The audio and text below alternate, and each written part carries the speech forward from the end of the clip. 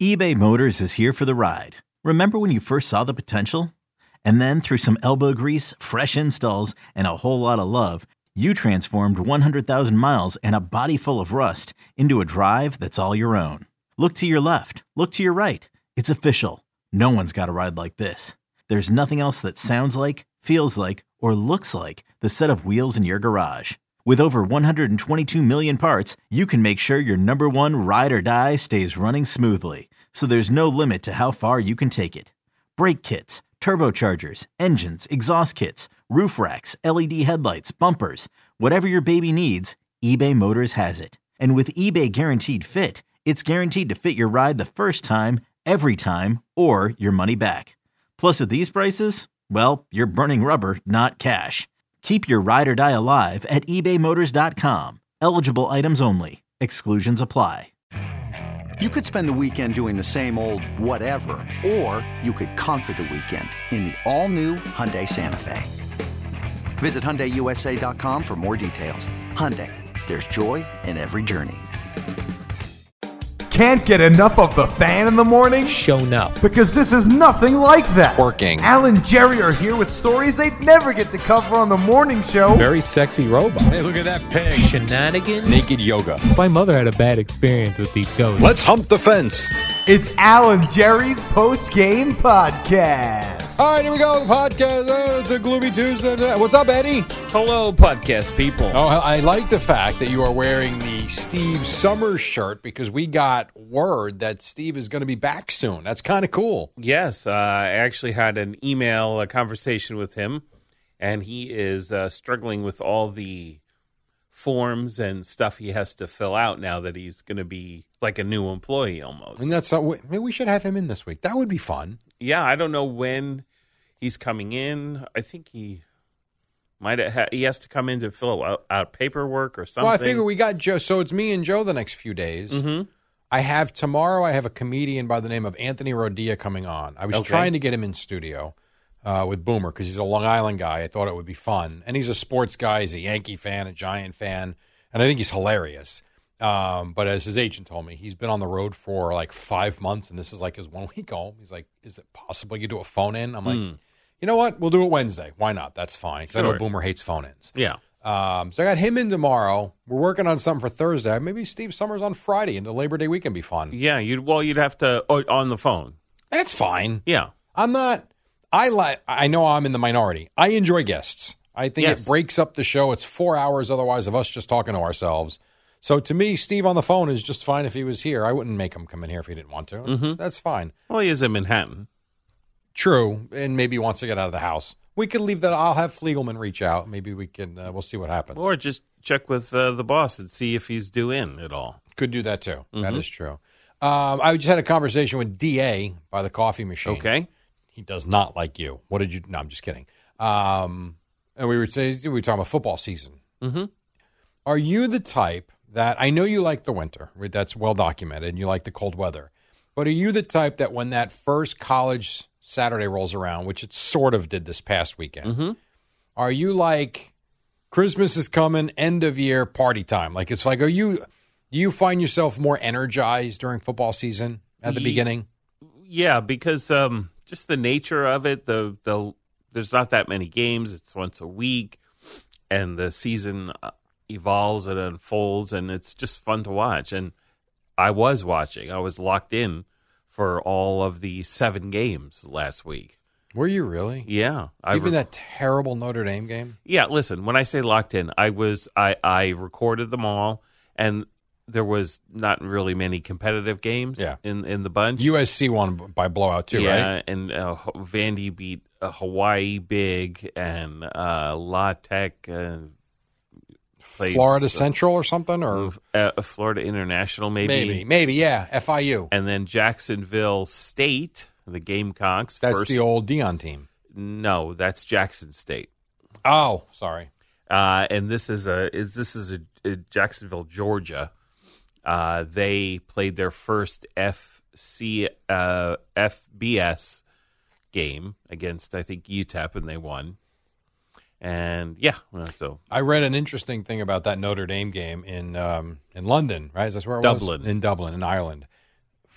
They said, I'm sorry, there were 50,000 U.S. travelers that went overseas for that game. Mm-hmm. 42,000 were Notre Dame fans. Oh, yeah, That absolutely. is unbelievable. And if it wasn't 42-8, then it was 32-8. I forget, but the number was insane. Right. The amount of people that traveled to that game. And if it wasn't Navy, it could have been all of Notre Dame. Yeah, I suppose so, too. That Because is Navy, true. is going to make have people there. I always feel bad for those service academies when they play some of these. And I know they play a different style and, you're trying to grind out the games, but they have no chance in these games. Yeah, I don't remember when it was, but it was a big deal when Navy beat them, and it was within the last 15 years. Well, and even as recently, 2 years ago, the 21s, it was the Navy really good. Yeah, right. I know Army has struggled, but but Army's been Army has been better than Navy in the last 5 years. Oh, is that true? I thought Navy had a really good year in there. I don't know in the last 5. Okay. But I know the Army, the Navy had that long streak against Army in the Army-Navy game, and then I think it's maybe Army's won 5 of the last 7 or something like that. But they've turned it around. And then you were talking about, you mentioned how, how fast the season goes. I couldn't believe, just sitting here with Boomer, when Peter, or maybe it was Boomer, was mentioning Dak Prescott, 8 seasons already. Yeah. I look at Dak as still a young quarterback that's, but he's already got the big contract. And 8 years, you'll see some guys retire after 10. Sure. The thought that as a Cowboy fan, I could be through Romo and Dak already is fascinating. It's depressing. And the fact, how old is Colt McCoy? I was shocked to see how 36. old he was. Yeah. Wow. He's been around a while. Yeah. You forget, but I remember him playing at Texas. Yeah, and that's a long time ago now. Yeah, it is. Time just kind of rolls on and no way for anybody. And that Dak's first, when Romo got hurt and he took over, was that Zeke's first year or second year? I should know the answer to that. I would say probably his second year. Mm-hmm. But top of my head, I don't know, actually. Okay. And I was actually mad. I mean, once Boomer said David Carr, I knew exactly the game he was talking about, and I remembered Quincy Carter. But when he was talking, and when he said 2002 and first-round draft pick, that didn't register because I don't think of David Carr as a number 1 overall NFL pick. Yeah, I just don't. Was. His brother's better. David Carr never. He was okay, but his time in the NFL was not long. No, and he got the crap beat out of him. Yes, he did. After they win that game, I don't remember this was a 20-17 or 20-16. I don't remember. It was a low-scoring game, and I will never forget watching that. And that's one of the final few years that I was still just a fan watching the game at home because I've been doing this Cowboy thing since. Oh no! I was thinking 06. I've been doing the Cowboy thing since 10. Mm-hmm. It's my 13th year. Wow. Or 14. Wow. Whatever. Yes. Working for, it's bizarre. And I get to do Cowboys-Eagles this year in Philly. Oh, nice. I get to fill in, which will be really cool. And that's a drive, not a flight. Yes. Everything's easy about that. I can drive day of game. I don't have to miss work. I'll be back on Monday. It's fine. The only thing that stinks about it, I remember Burkhardt telling me that year one in 2010, and even Kevin Ray has kind of mentioned it to me. The Eagles put our broadcast in the corner, in the end zone behind the goalposts. Oofa. I don't know how you call a game like that. I don't know. I know in Washington, the visitors' radio is, but it's not the end zone. You're maybe at the 10 or 15. Well, I can tell you, even in Dallas, the broadcast booth is in the corner of the end zone. The difference there is that screen above the field. So easy. Like, Eddie, I call the game off the screen. Sure. Now, when play hits about the 30-yard line in front of us, that's awesome. You call it, you can see it. But when it moves down the other side of the field, you're lost, even with binoculars, because you're so far. But the screen is great. So hopefully, I haven't been to the link in a long time. Hopefully, they have something like that. And do you remember the old Dallas Stadium, Texas Stadium in Irving? Yeah, that I went there once. Visitors booth. Oh my God, that was like up in the catwalks and tiny, right? Yes. Yeah. And getting the equipment up there, it was a bitch. God. I always, when the Giants made that run to the Super Bowl in 2007, that was, I went to that game. And I it was supposed to be a connecting flight from Houston to Dallas, but it was a little puddle jumper, and I wasn't getting on it. So I wound up driving to Dallas from Houston that morning. I had a 6 a.m. flight. You didn't want to get on a prop plane? I was not getting on a prop plane. No. Really? No. I love flying. Didn't want to get on one of ththose. Huh. It was only 8 seats in the plane. I'm like, I ain't get on this. I got right off. And you've been in helicopters. Yeah, I wasn't comfortable, though. I don't know that I would ever do it again. Yeah, I took 2 props in Iceland. Yeah, I know. I'm aware you did. Not my thing. But whatever, to each his own.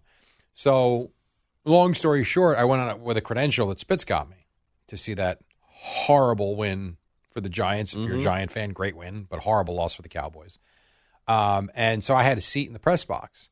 And so I got there like 15 minutes before kickoff because I had to drive from here. The whole thing was mad. No parking. Yeah. It was awful. I remember spending $50 to park 5 miles away. It was awful. Oh. But I got in 20 minutes before kickoff. And when I got there, they doubled up the media seats. And it was like a first come, first serve. Like literally there were cards on top of one another.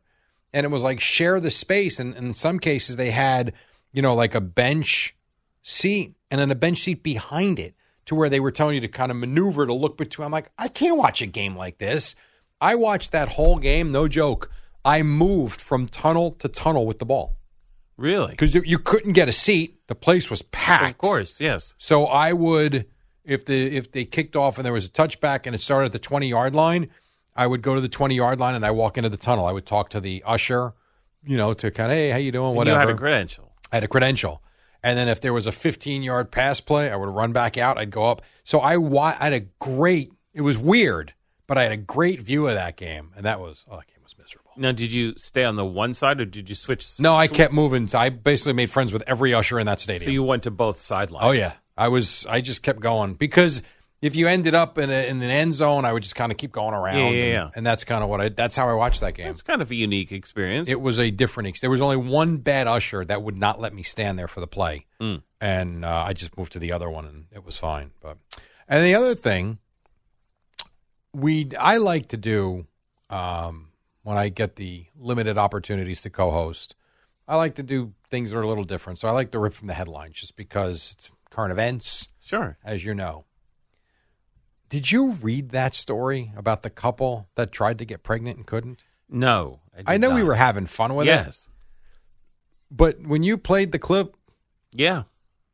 in the butt, Right. that is what the guy was doing for 3 years. Wow. How did she not know? Yeah, I mean, it's just it's instinct. It's biology. It's that's how animals know how to do stuff, and we know how to do stuff. But if you told me that they took some sort of pregnancy pill Mm-hmm. and they said you got one shot, and they went out and they got drunk and it didn't happen, okay. Sure. And you hit the wrong spot, the wrong Yeah. entry point. Yeah. Got it. The article says they had anal sex for 3 years Yeah. and neither one realized what they were doing. Yeah. And they're not 18 years old. Right.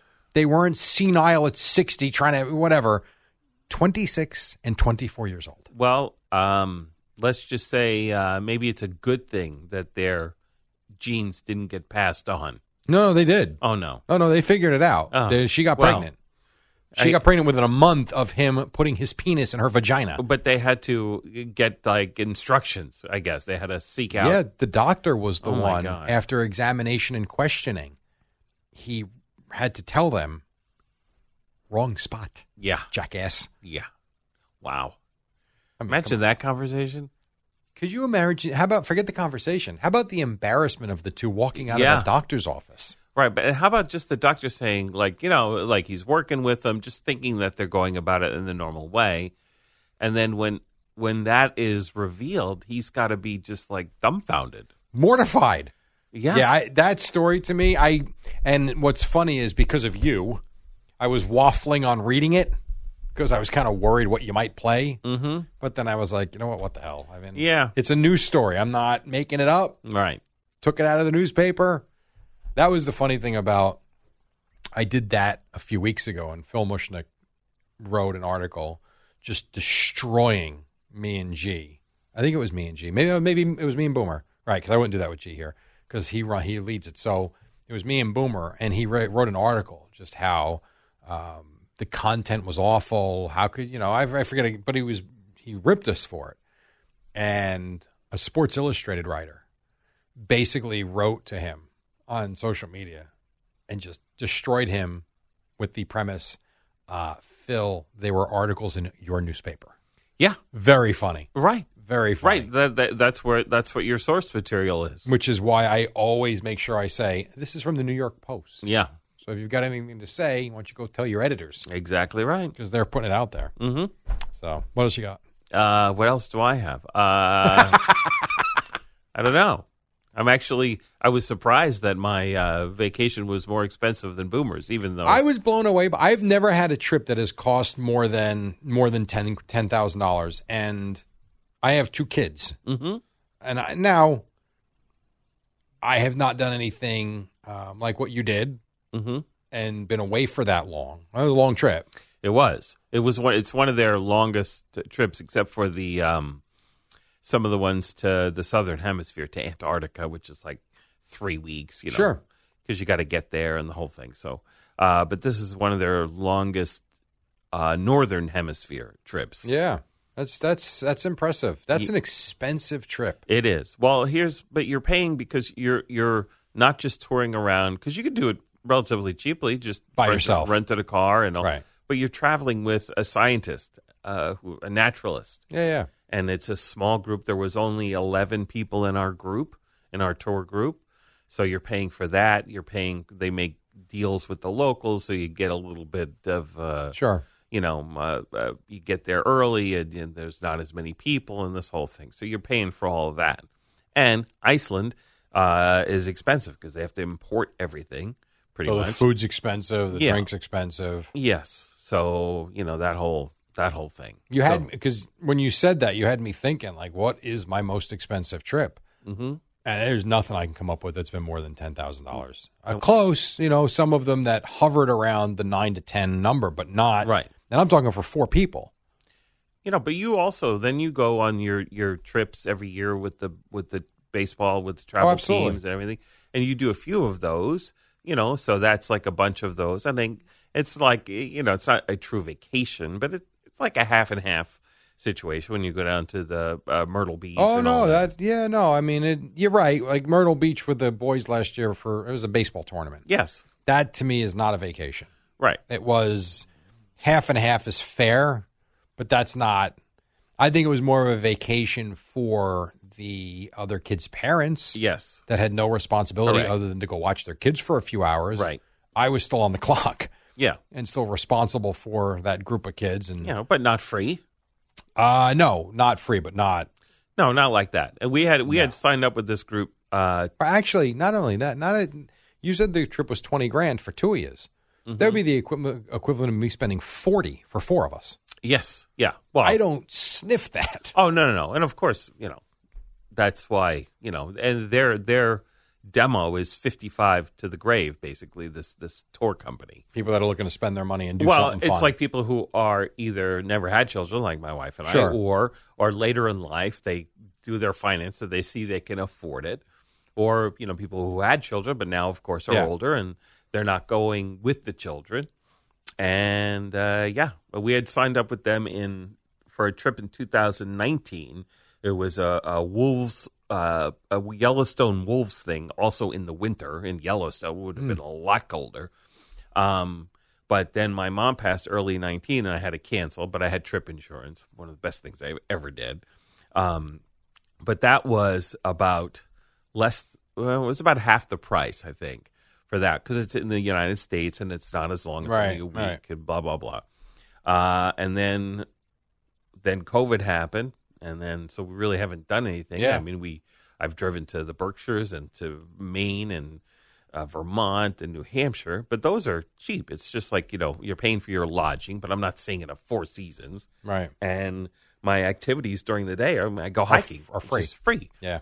And again, just either staying in a place with a kitchen or, just if not a kitchen, then we're not going out and spending extravagant money on meals or anything like that. So, and it's 2 years, not 5 years. Correct. So we do this every once in a while, and it was like I'll tell you the price. It was before airfare and before alcohol Mm-hmm. and before the tips for the naturalists Right. and all that. It was like $13,300 per Wow. before airfare and alcohol and all that stuff. So it was expensive for sure. So you were significantly more than 20,000. yeah, I would say it's You were probably more like 30. correct. Holy crap. Yeah.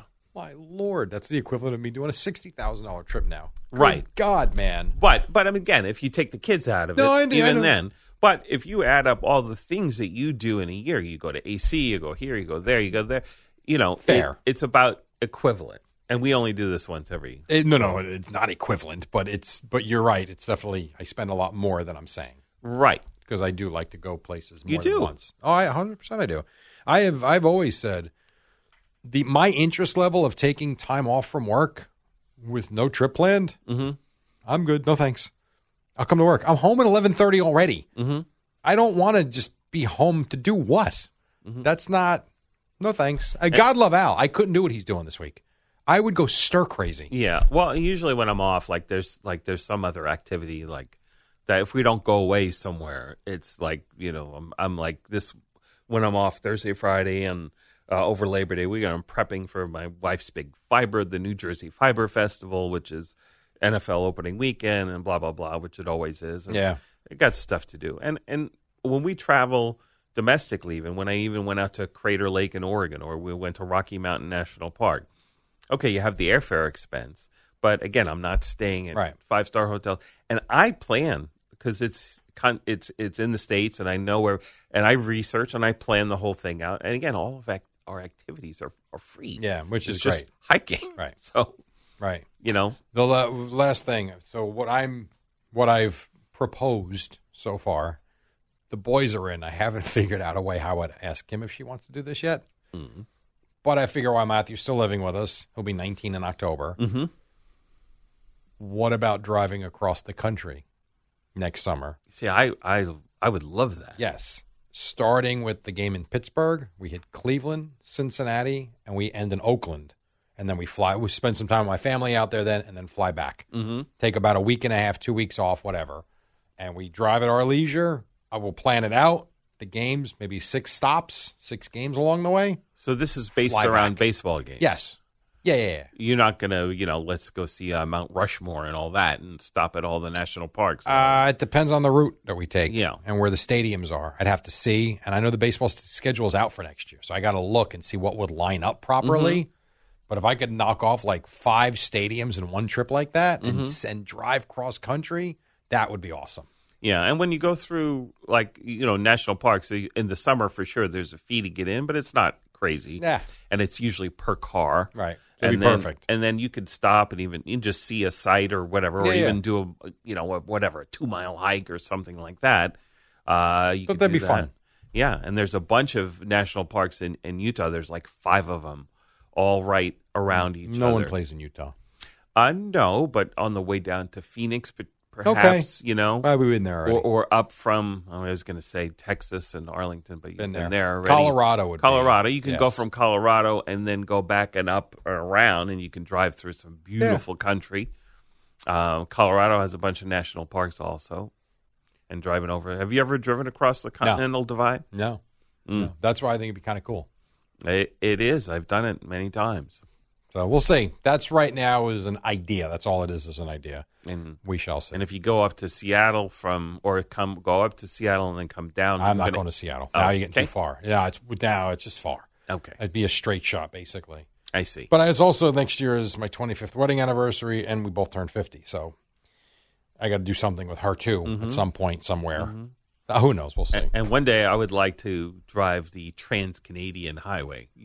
Going across an I-80 that's about 3,000 miles, a little less. Let me know when that happens. Trans-Canadian Highway is 5,000 miles. I'll pass. All right, we got to go. Okay. Thank you very much. I will see you tomorrow for your last day before Labor Day. Yes. And then do the See Ya thing, and then you get Peter Schwartz and not Chris Lepresti, Mike Fliegelman coming up. Yes. So. This episode is brought to you by Progressive Insurance. Whether you love true crime or comedy, celebrity interviews or news, you call the shots on what's in your podcast queue. And guess what? Now you can call them on your auto insurance too with the Name Your Price tool from Progressive. It works just the way it sounds. You tell Progressive how much you want to pay for car insurance, and they'll show you coverage options that fit your budget. Get your quote today at Progressive.com to join the over 28 million drivers who trust Progressive. Progressive Casualty Insurance Company and Affiliates. Price and coverage match limited by state law. Hey, Rob Bradford here. I have set out on a mission with my good friends at FanDuel to prove what I have known for some time. Baseball isn't boring. Now I have a daily podcast to prove it with some of the most notable people in the baseball world, screaming baseball isn't boring from the mountaintops, or at least agreeing to come on our show. Players, managers, GMs, and yes, even the commissioner of baseball, Rob Manfred. It has been a constant wave of baseball's most powerful voices. So join the revolution. Subscribe and soak in Baseball Isn't Boring. Listen on your Odyssey app or wherever you get your podcasts. You'll be glad you did. When you need mealtime inspiration, it's worth shopping Kroger, where you'll find over 30,000 mouth-watering choices that excite your inner foodie. And no matter what tasty choice you make, you'll enjoy our everyday low prices, plus extra ways to save, like digital coupons worth over $600 each week. You can also save up to $1 off per gallon at the pump with fuel points. More savings and more inspiring flavors make shopping Kroger worth it every time. Kroger, fresh for everyone. Fuel restrictions apply. 12 days until the Giants kick off the season against the Cowboys. The Giants stopped him at the 1-yard line. Holy cow! The home of New York Giants football. The Fan, 101.9 FM, and always live on the free Odyssey app.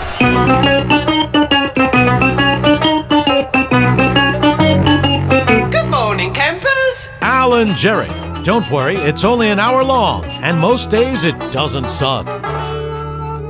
Good morning. That's actually some false advertising. It is not Al and Jerry here on the warm-up show. It's Peter Schwartz and Mike Fliegelman up until 6, then Boomer and Gio with Boomer and Jerry. Good morning, Fleegs. How are you doing? Good morning, Peter. It's good to see you. So if you're a huge Al fan, you're out of luck today. He's not here. But if you are a huge Jerry fan, you will get to hear him. You just have to wait till 6 o'clock. It's Jerry and Boomer today, and then the rest of the week is Jerry and Joe Beningo. Joe Beningo. Oh, that should be fun. A lot of Jet talk, I know, the next couple of days. I'm sure the next few days. What are the chances we'll have Joe watch? I mean, he's not going to watch it tonight. We know Joe goes to bed early. Yeah. Chances Joe watches Hard Knocks before Thursday's show? 0. Okay. I guess he's not into it at all, and you know that? Oh, I don't know. I'm just saying if he's going to go to sleep early. Well, no. Well, before Thursday's show. Oh, before Thursday's show. No. He'll watch it probably tomorrow when he gets home. That's fair. That's what I have. I don't know if you've watched it already. I know you had a busy night last night. I love my Tuesdays. It's teed up to go home, eat lunch, one Jets drive, and then I'll wake up and watch Hard Knocks early before tomorrow's show. So I'll come in ready to go. I started watching it. Obviously, I would normally watch it with my family on Monday night if I didn't have to work in the morning. But I did start watching it to get some clips for the updates. And the first 15, 16 minutes of it were pretty good last night. I haven't seen the whole thing yet. I'm still going through it. And just to give everyone a little tease, you get some nice insight as to how Robert Saleh told the team that Corey Davis was stepping away. So I did see that on social media. Yeah, so there was a clip on social media. The wide receivers coach goes into it as well. And I will say this: I'll give this little bit of a spoiler on it. Saleh does tell the team he is stepping away from football, and this was the confusing thing the other day when we found out he was stepping away. Everybody was throwing the R word around, the retire word, and Corey Davis has not retired from the NFL. He made it very clear in his statement stepping away, and Saleh tells the players that he's stepping away, but he's welcome to come back. So I think they still have him in their property because they put him on the reserve retired list. So it's not like Corey Davis has gone from football completely. There's still very possibly a chance, maybe even this season, that he could come back whenever the family issue or whatever he's going through gets rectified. He could come back. It's going to be something to keep an eye on. And I know we're both big Jets fans, but we haven't talked a ton about this upcoming season. So I'm wondering where you are, because I was just listening to C-Mac do the overnight in the final segment. A lot of football calls, Jets, Giants. Everybody seems excited. The baseball teams are disasters. It's miserable. So we're all even more excited for football than we've been in a very long time. And I'm curious where you stand, because, yes, Jet fans are excited, but there's so many Jets fans. Peter, I got to tell you, I'm getting sick already of the defeatist attitude. Yeah. You know, they better not lose right away. The season could be a disaster. Can Jets fans enjoy expectations? No. Knowing that, listen, no matter what, every season, 31 teams go home a loser. There's only one team that on that Sunday night in February is happy ultimately with the way the season went down. I'm like, Jet fans, I don't know if they're just trying to brace themselves enough. It's not going to hurt that much. It's going to hurt if you lose no matter what. You've just watched a decade plus of some of the most non-competitive football that anybody can ever imagine. I mean, that's over 20% of the league's history, or that since the Super Bowl era. We're not up to Super Bowl 60 yet. This year's going to be 58. You're right. 12 years. The Jets had one decent season in that mix. I was at their last playoff game, the AFC Championship game in Pittsburgh. For that last playoff game. Remember it vividly. It's been a long. I've worked here for over a decade. The Jets have had one competitive season in that time. Can Jets fans just stop with the it could be a disaster if this guy gets hurt, if things go wrong? That applies for every team at every time. I'm already sick of the Jets fan misery. I have been asked this question a lot in the offseason, especially the last few weeks, and I've been on some fan-related podcasts and things like that, and I get the question all the time. How excited are you for the season? To your point, it's very easy for the Jet fan to say, well, we've had this excitement before. We had Brett Favre came in, and then we went to the AFC Championship game 2 years in a row, and now we haven't made the playoffs. So, nothing good is going to happen. I don't have that feeling whatsoever. I can honestly tell you this is the most excited I have been for a Jets season since the start of the 99 season. The Jets were coming off of going to the AFC Championship game against the Broncos, and you come back for 99. There's basically the same group is together. Parcells is still in charge, and everyone's saying Super Bowl, Super Bowl. I'm thinking that. I'm sitting in my season ticket opening day against the Patriots, and I'm thinking the Jets have a chance to go to the Super Bowl, and Vinny Testaverde ruptures his Achilles tendon, and Parcells waits too long to put Ray Lucas in as the starting quarterback, yada, yada, yada. Also, never should have gone to Rick Meyer in the fourth quarter of that game. Well, that was the thing, too, is Tom Tupa comes in through a couple of touchdown passes. No, Peter, I'll tell you this. This is how sick it is. My first two Jets memories. I'm born at the end of 91. The AFC Championship game in 98, and then week 1 of 99. Those are my first two real Jets memories. And I knew, the Jets are supposed to be good. Everybody's excited. I was too young to fully understand exactly what it meant when Vinny went down and how long he'd be out for. But I remember the look on my dad's face and just knowing from watching him watch that injury that something bad just happened. You had Giants Stadium shaking when Tom Tupa threw the touchdown passes, and the place was going Tupa, Tupa, Tupa. And I don't understand why Parcells went to Meyer in the fourth quarter, screwed the whole game up. And then, to my point, was that they kept going with Meyer until he finally realized, let's give Ray Lucas a chance, and Ray Lucas helped turn the season around that they can get back to 8-8. It's one of those moments Jets fans look back on. If they put Ray Lucas in right away, they probably don't win the Super Bowl, but that's a playoff team. And I know, listen, I'm a Jets fan. I understand the history even from what I've watched. It's a lot of ugly. There's a lot of bad in there. But my stance for the last couple months has been, and there are some Jets fans who are optimistic. I was hoping you would be in that group because I know how you are generally as an Islander fan, another team we both root for. So I was hoping that would transfer over here.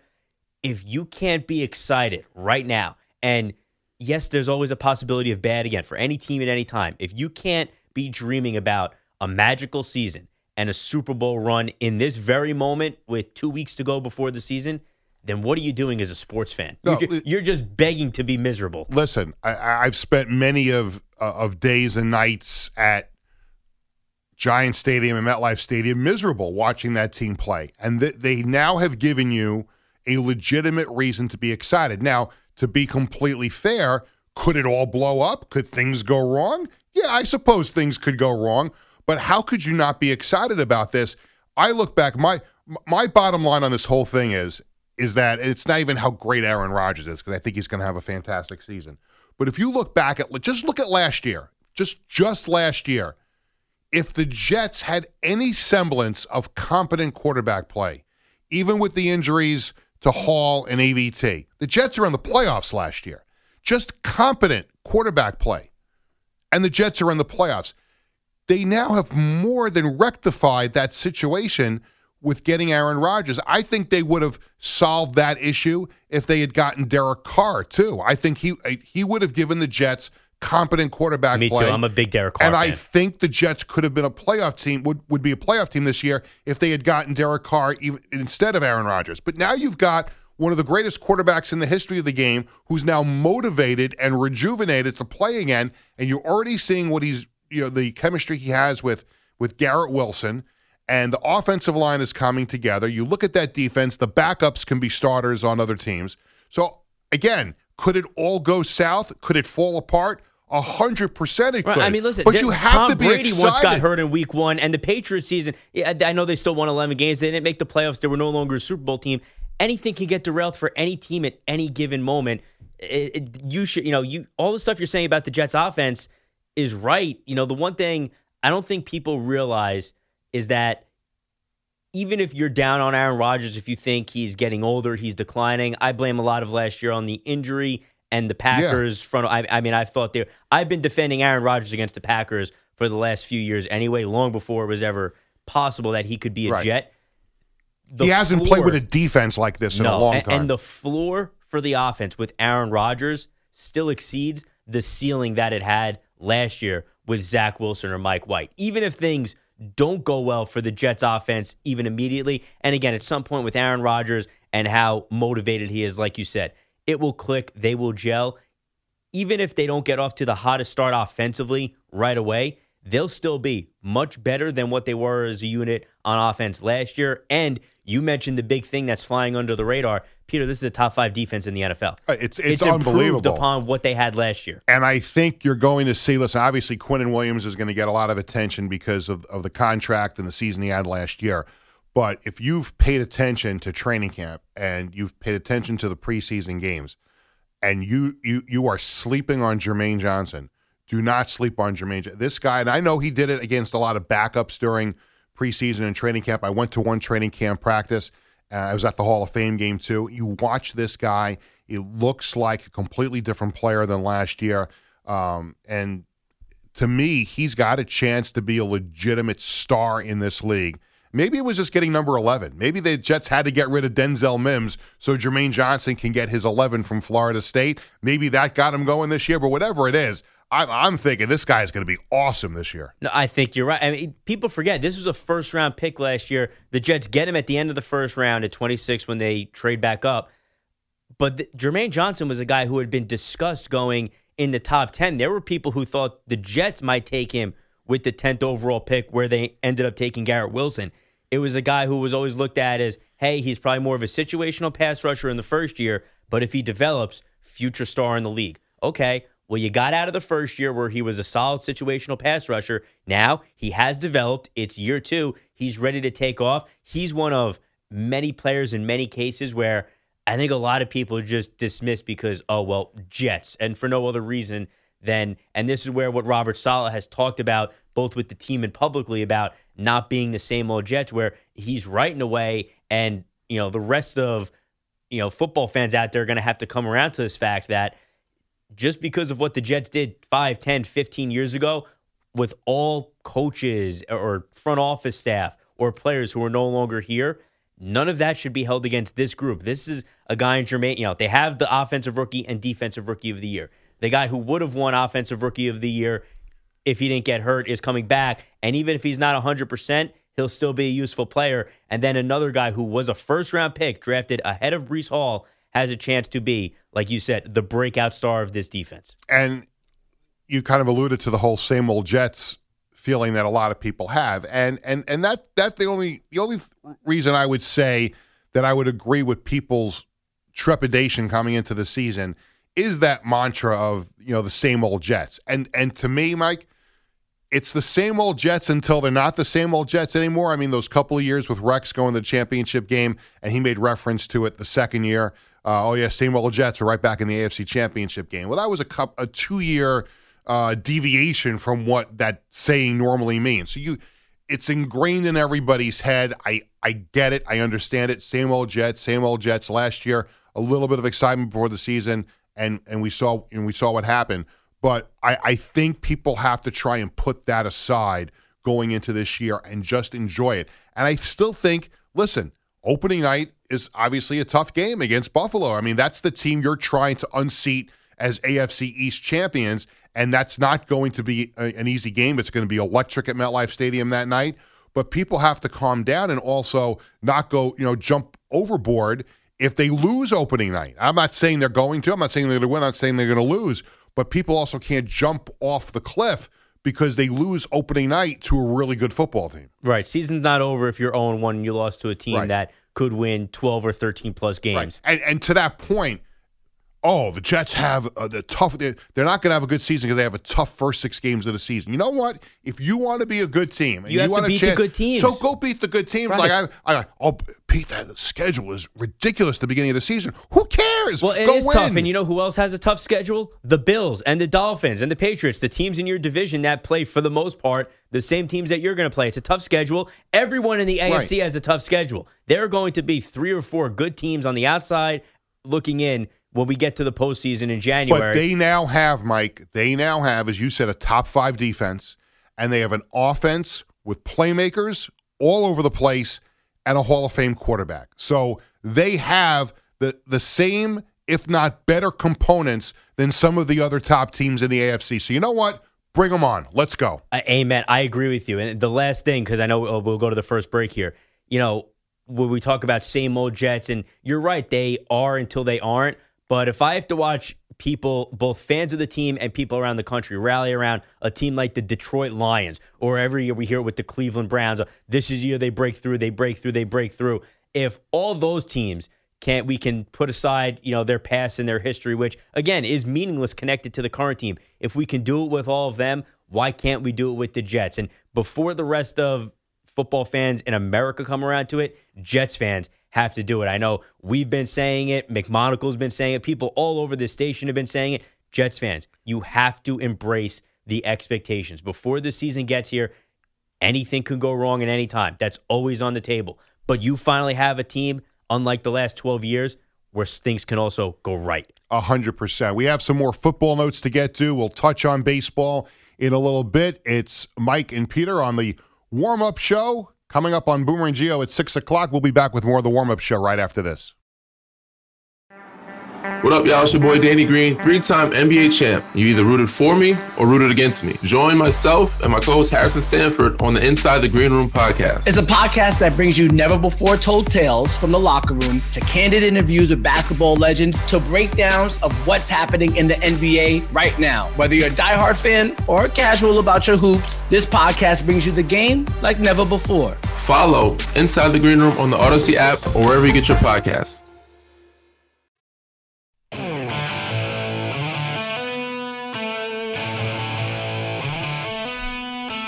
Welcome back to the warm-up show. Peter Schwartz, Mike Fliegelman, in for Al and Jerry.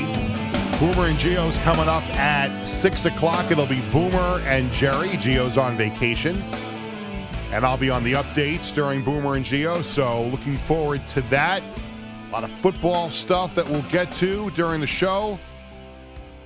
And Boomer and Jerry will get to. Also some baseball, some ugly Met result last night. Yankees finally win a game. We'll get to some baseball in a little bit. But obviously the huge topic of conversation here in New York and New Jersey, the Jets and the Giants. And, Fleegs and I talked, not a little bit, a lot about One Jets Drive and the expectations for the Jets already this season. And we started to break things down a little bit, and the Jets did make some roster moves yesterday, some cuts as the teams have to get down to 53 men. The Jets announced some of them, and some were reported, including Bam Knight getting cut by the Jets. And you kind of figured that he was on the bubble going into the last week of the preseason, with the Jets having a very, very deep running back room now. Izzy Abanikanda should be ready to go for week one. The expectation is Breece Hall will be ready for week one. So it just looked like Bam Knight was going to be the one that was going to be expendable. And that doesn't necessarily mean he can't come back on the practice squad. But for now, Bam Knight cut by the Jets. That is the reported cut. That was not officially announced by the Jets yesterday. And among those cuts yesterday also, Greg Senat, the offensive lineman, and the Jets also placing cornerback Jimmy Moreland on injured reserve with a hand injury. The excitement's there for the Giants as well. And, the Jets have received most of the offseason headlines with Aaron Rodgers and everything the Jets have done in the offseason and bringing Dalvin Cook in, the Hard Knocks. All the hype is real about the Jets. And the Giants really just, they go about their business coming off of a trip to the playoffs last year, and they get Daniel Jones re-signed. And Saquon Barkley does agree to a one-year deal right before the start of training camp. And the Giants have, pretty good defense too. Depth is going to be an issue for the Giants as they get ready to start the season September 10th against the Cowboys. And as much as the Jets-Bills Monday night opener is going to be a pivotal game in the AFC East, it doesn't get any bigger for an opening day. And we've gotten used to Giants and Cowboys in the opener, but this is obviously a huge game. We hear all about the Cowboys every year. The Cowboys, they're going to contend for a Super Bowl, and they constantly fall flat on their face. Is this the year that they break through? Is this the year that the Giants can set a tone early on that they can contend for an NFC East title? Now, I still think the Eagles are going to win the NFC East, but I think the Giants are going to be right there in the mix to finish second. And obviously this opener against the Cowboys is going to be a huge, huge game for the Giants to set that tone early in the season. And obviously with that big contract, Daniel Jones is going to go about his business and try and prove that contract was worth it. And the Giants bring back a lot of the same pieces. They made some moves. But again, is Daniel Jones going to, again, take that next step? We saw what he did last year, Fleegs, and now Daniel Jones ready for year two, but it's year one of the big contract, and the big issue is, can he live up to that contract? Yeah, I don't think he can. I think you saw last year close to what Daniel Jones' ceiling is. I think he's one of those middle-of-the-road quarterbacks that you're not going to win anything of meaning with when they're getting paid that much money. And, I don't mean to dump on the Giants fans there. There are plenty of other teams that fit that bill. In fact, most of the league is probably in that group. I put the Cowboys there as well. I think their roster is better across the board than the Giants is, but they have a deficiency at head coach, and I think the quarterback is still in that Daniel Jones group of middle-of-the-road guys, not somebody that's going to lift everyone around him. There are two ways to win in the NFL. You have the great, superstar quarterback, or you have the loaded roster with the good quarterback who's not making a ton of money. When is the last time somebody broke that formula and won? It's been forever. Mm-hmm. I don't think just like I don't think any of these teams are special and going to break the mold. And I know Giant fans are looking for maybe Daniel Jones to take this other jump, and they want to make excuses for him. That can be true. There's been a lack of weapons. Up until last year, there was horrific coaching. The problem is they're not extending or willing to extend those to other players who have a similar profile. Right. A guy we talked about last segment, we both like. Giants fans a lot of them dismiss Derek Carr out of hand when he's the guy that actually has a top 3 MVP season in his past, has carried teams to the playoffs not once but twice, and performed better in a lot of games than Daniel Jones has. Very similar player probably that's just been doing this longer. They'll dismiss offhand a guy like Jared Goff, who is a first overall pick. Daniel Jones also taken to the top of the first round, 6th overall, and has had an up and down career, maybe slower to develop. And if you're going to kind of dismiss those teams and say, well, the Giants are just better than them, why couldn't fans of those teams say the same thing about you and Daniel Jones? I think he's a good player. He's settled in nicely, and he's found the right coach. Brian Daboll is an excellent head coach. He is the best thing the New York Giants have going for them, and I think he so far looks like a guy that's one day going to win a Super Bowl. When Joe Schoen builds that roster for Brian Daboll to win a Super Bowl with, Daniel Jones isn't going to be around. Now, the Giants rolled the dice on Daniel Jones. They didn't pick up the option before last year, and I would think if you went back in time, Joe Schoen and Brian Daboll probably had zero expectation that Daniel Jones would be the Giants' starting quarterback in 2023. They wrote him out last year, and I think they were obviously surprised at what he was able to do in that offense last year. And the Giants gambled financially, and they lost because they could have had Daniel Jones playing on his 5th year of his rookie contract this year, and it wouldn't have been a problem on the salary cap. But they roll the dice, and they realize they've got a quarterback here that can be their franchise quarterback for the long term, and they had to come up with a lot of money when they could have still had him on the rookie contract this year. See, I think it's a loss this year, but I think when we look at it, next year, I don't know if it will be a loss, because if Daniel Jones plays this year similarly to or even a little bit better than he did last year, well, then at the end of this season, that contract would only go up in value. So it might be a loss right now, but I'd actually prefer that if I'm the Giants or a Giants fan, because eat that money now while Joe Schoen is still working to rebuild the rest of this roster. Pay the quarterback now, because that money has to go to somewhere. And because you've now cleared most, if not all, of the contracts from the awful Dave Gettleman era, at least the contracts that weren't deserved, and now the players he brought in who are worth the money. Dexter Lawrence got paid, Saquon's on the franchise tag, Daniel Jones got paid. Pay Daniel Jones now while you have the room for it, and they have flexibility. As much as I think Daniel Jones is, again, like in that 10 to 15 range of quarterbacks, that's good. You can go to the playoffs with, you can win regular season games with. You're not going to see them in the Super Bowl and definitely not holding the Lombardi Trophy. They've given themselves flexibility where in 2 years from now, when they feel the rest of the roster has gotten to that point, if they think they can find a young quarterback who is close enough to Daniel Jones, but at that point would be making almost no money, and they can build on even more the rest of that roster, they've given themselves an out. If Daniel Jones far exceeds even their own expectations, it becomes a superstar in the next 2 years. I mean, newsflash, he won't. We've never seen that doesn't happen in the NFL. It's not Daniel Jones isn't the second coming, just like nobody else has done that before. If he does do that, then great. They're in a good position for that. If he doesn't, they're in a good position as well. So I do, yes, they're paying more money this year. Overall, I don't think the way it played out with Daniel Jones' contract hurts the Giants long term in any way. Well, it hurt Saquon Barkley short term because Daniel Jones got the big money. Saquon didn't, is on the franchise tag. And at first I was worried from a Giants perspective that are the Giants going to get, Saquon Barkley back this year? He's unhappy, didn't get paid, didn't get the long-term deal.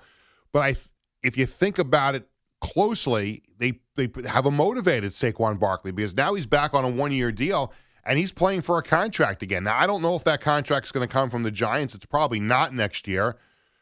And if it is, it'll be the franchise tag again. It'll be the franchise tag again. Obviously, he doesn't want to go down that road again, but I think the one thing the Giants did roll the dice with and win was with Saquon, because now they've got Saquon on their terms in a friendly. It's funny to say friendly with what he's getting on the franchise tag, but it's something that fits for the Giants this year, and they're going to get a very motivated Saquon as they try to get back to the playoffs and contend to go to the Super Bowl, and they're going to have a fresh, excited, and I think really motivated Saquon playing on the one-year deal this year. Yeah, even if he wasn't the kind of person he is who's going to give 100% every time he's out in the field, he would be extra motivated this year because, like you said, he's playing for his money, playing for his future. There's a lot on the line for Saquon. He is the one and only loser of the Daniel Jones situation.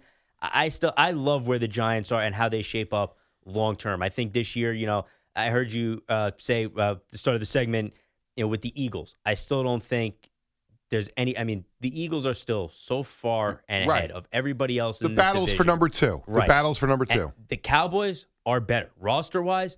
I think you could even argue they're much better than the Giants. I mean, for every flaw that Dak Prescott might have, and I'm not the biggest fan of him, he's still accomplished wildly more in this league than Daniel Jones has. Right. Plus, they have more weapons across the board. They have overall a better offensive line. They have better personnel on defense. The biggest knock on them, and it's the biggest advantage the Giants have going when they go head-to-head with the Cowboys, the Giants have a much better head coach.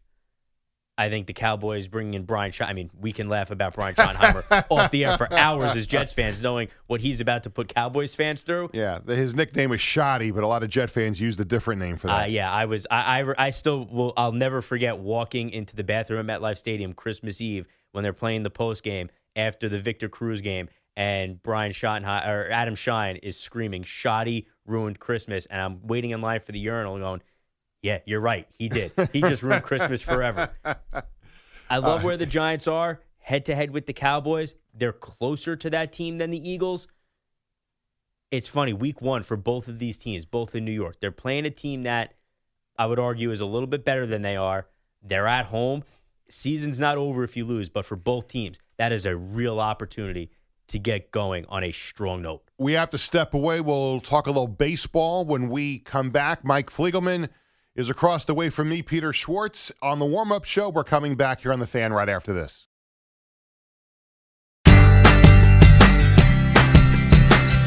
Peter Schwartz, Mike Fliegelman back on the warm-up show, in for Al and Jerry. Boomer and Gio coming up, top of the hour, 6 o'clock. It'll be Boomer and Jerry hosting with Gio on vacation.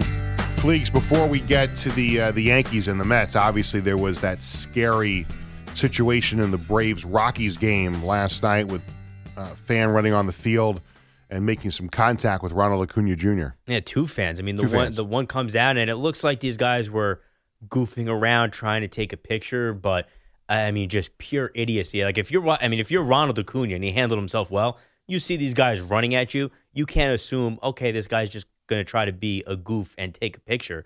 I mean, Ronald Acuna would have been well within his right to obliterate the guys that are coming after him. And security didn't really do a great job. If you watch the video, if you go online, John Boy has it, everybody has it now. The security guards just kind of, two of them, they tackle the first guy, and then because both security guards go after the first guy, when the second guy runs in, it takes a while for the other security guards to show up. It's scary, man. You think about it's something that these players should absolutely not have to go through. There's so much that gets blurred these days with fans and social media and the stuff they'll say to athletes. And for the most part, we just kind of give it the old Francesa hand wave. Like, they're athletes, they're making millions of dollars. They have to put up with a little bit. And yes, they have to put up with a little bit, not this. There should be no point where you're an athlete on the field in a game and you have to wonder and worry, is this guy coming after me because he's an idiot who's trying to get a selfie for his social media that he's going to get banned from baseball games for the rest of his life? Or is this somebody in this day and age? It's not unreasonable to think that this is a person trying to cause you harm. Yeah, most times, I've been to a million games in my life as a fan and covering, and every now and then you see the occasional lunatic, run on the field, and most of the time the security is ready for them, and you see these guys get pounded. Remember the clown at the Dodger game that proposed to his girlfriend and ran on? I mean, they whacked him. I mean, they leveled him to the ground, and he didn't seem to be, it didn't look like he was going to harm anybody. He just wanted to do something ridiculously stupid. But in this case, like how could you let these two do what they did last night? Yeah, when you watch the video, are you not paying attention to what's going on? Security was, like you said, in Dodger Stadium, they were in so many of the situations we see. I mean, we've seen times where security's grabbing the guys as they're jumping on the field. Mostly security guards are so on top of it. The security at Coors Field last night, a little slow to react. And listen, that's scary because thankfully nobody had any bad intentions here. That's not always going to be the case. And I like those videos of when security slams these idiots to the ground and pounds, because that's, people need to see that, to just, any thought you might have of, I can do this and it'll be funny, get that out of your head. I remember back in 2009, it was in the postseason. I can't remember if it was the World Series, when a fan, it was like a teenager ran onto the field at Citizens Bank Park and he got tased. And I remember being at Penn State at the time, and there were people saying, was that too far? He's young. Should they have just tackled him? I'm like, get out of here. You don't know what he's trying to do. Who cares? He's young. He's not 5. He shouldn't be on the field. If the security guard has a taser, tase that guy's behind. I'm sure there would be players, if you dug in deep into the brain of a player, I'm sure there would be players that would love to tackle these fans themselves. And I think they they hold back on it because they don't want to get sued. Because they're going to have to deal with such a frivolous, stupid lawsuit, Right. and it's going to be a problem for them where it shouldn't be. Because especially if you're like Acuna last night, and you see that this guy's running towards you, and he's going to get there before security does. It is clear that the security guards are not close enough. So if this guy is planning on doing something, Ronald Acuna has to defend himself. I would love for one day to see a player destroy one of these clowns. And he should, just by the video of it. Like if you're watching the game or there's security footage or whatever, or people shooting it on their cell phones. If you're a player standing on the field, whether you're a baseball player or a football player, even NBA is easy to get on the court. It's not so easy to get on the ice at a hockey game because of the glass. But if you're a player that's standing out there, you should have every right to defend yourself. And again, that's why they probably don't. And they try to avoid it and step out of the way because they don't want to deal with the frivolous lawsuit. Because that's exactly where we're heading. There are probably people that are thinking about it, hoping for that. There was talk that Dodger fan that got leveled when he was proposing to his girlfriend was going to sue the security because he got hurt. Well, don't run on the field. Right. You're breaking the law. You're doing something that you absolutely cannot do. It's the old story of, the guy who broke into a house and was robbing it and he slipped and he broke his ankle when he's robbing the house. Right. Like you're wrong. You are 100% in the wrong. And most normal human beings like me, like you, anybody out there, we're going to say you deserve what you get. But yeah, there will be someday. I'm surprised it hasn't happened yet. The crazy lawsuit that we have to track, it's on TV. They're talking about it on Boomer and Gio, and it's everywhere in national news. Guy who ran on field and tackled player and tried to start a fist fight with player, then lost that fist fight with a player because fan versus athlete, fans going down, and then is suing that player. I only thought about running on the field once in my life. I only thought about running on the field 0 times in my life, so I'm curious to hear yours. So I went. My uncle took me December of '81 to the Jets-Packers regular season finale at Shea. So what was on the line that day was because the Giants had beaten the Cowboys the day before.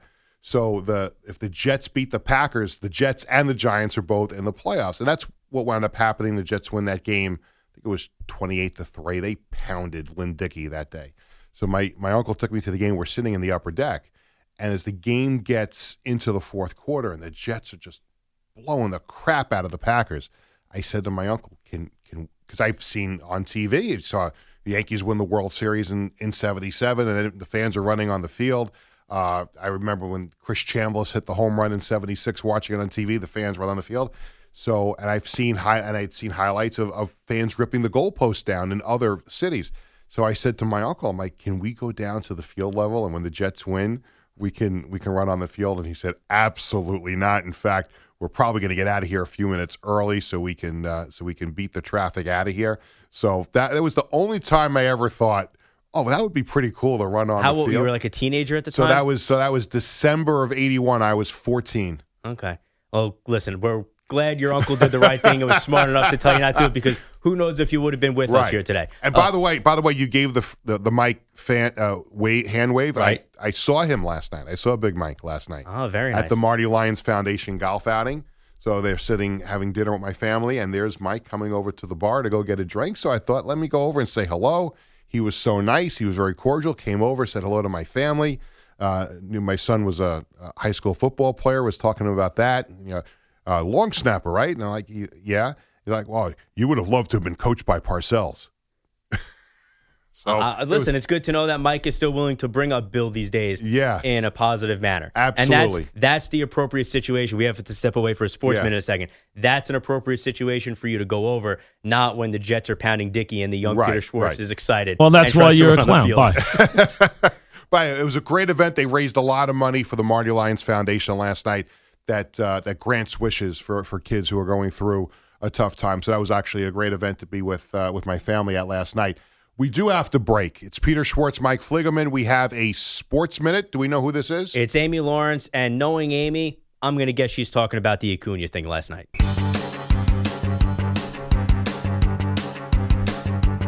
It's the dynamic duo of Al and Jerry, the superheroes of WFAN. It's Peter and Mike. Take it up until 6 o'clock. Less than a minute to go, Fleegs. What are the Mets doing giving Max Scherzer a tribute video last night? I hate it. I'm a Met. I'm so sick of the teams doing it with the tribute videos, but I go back to when the Mets honored the Yankees greats and when they did it for Chipper Jones. That can of worms has been open. There's nothing you can do now because now we're at the point if these teams don't give someone who played for them a tribute video, it's going to become a story. So the Mets kind of had to do it. That's where we are now. But good on the very few people in the building last night at Citi Field for booing that tribute video. The next tribute video I want to see is Josh Bailey when whoever he signs with and he comes back to the Islanders. That's the next tribute video I want to see. Well, that's a real one where there will be some real emotion. There'll be a real one. You can't a year and a piece. WFAN FM, WFAN FM HD1, New York. Always live on the free Odyssey app.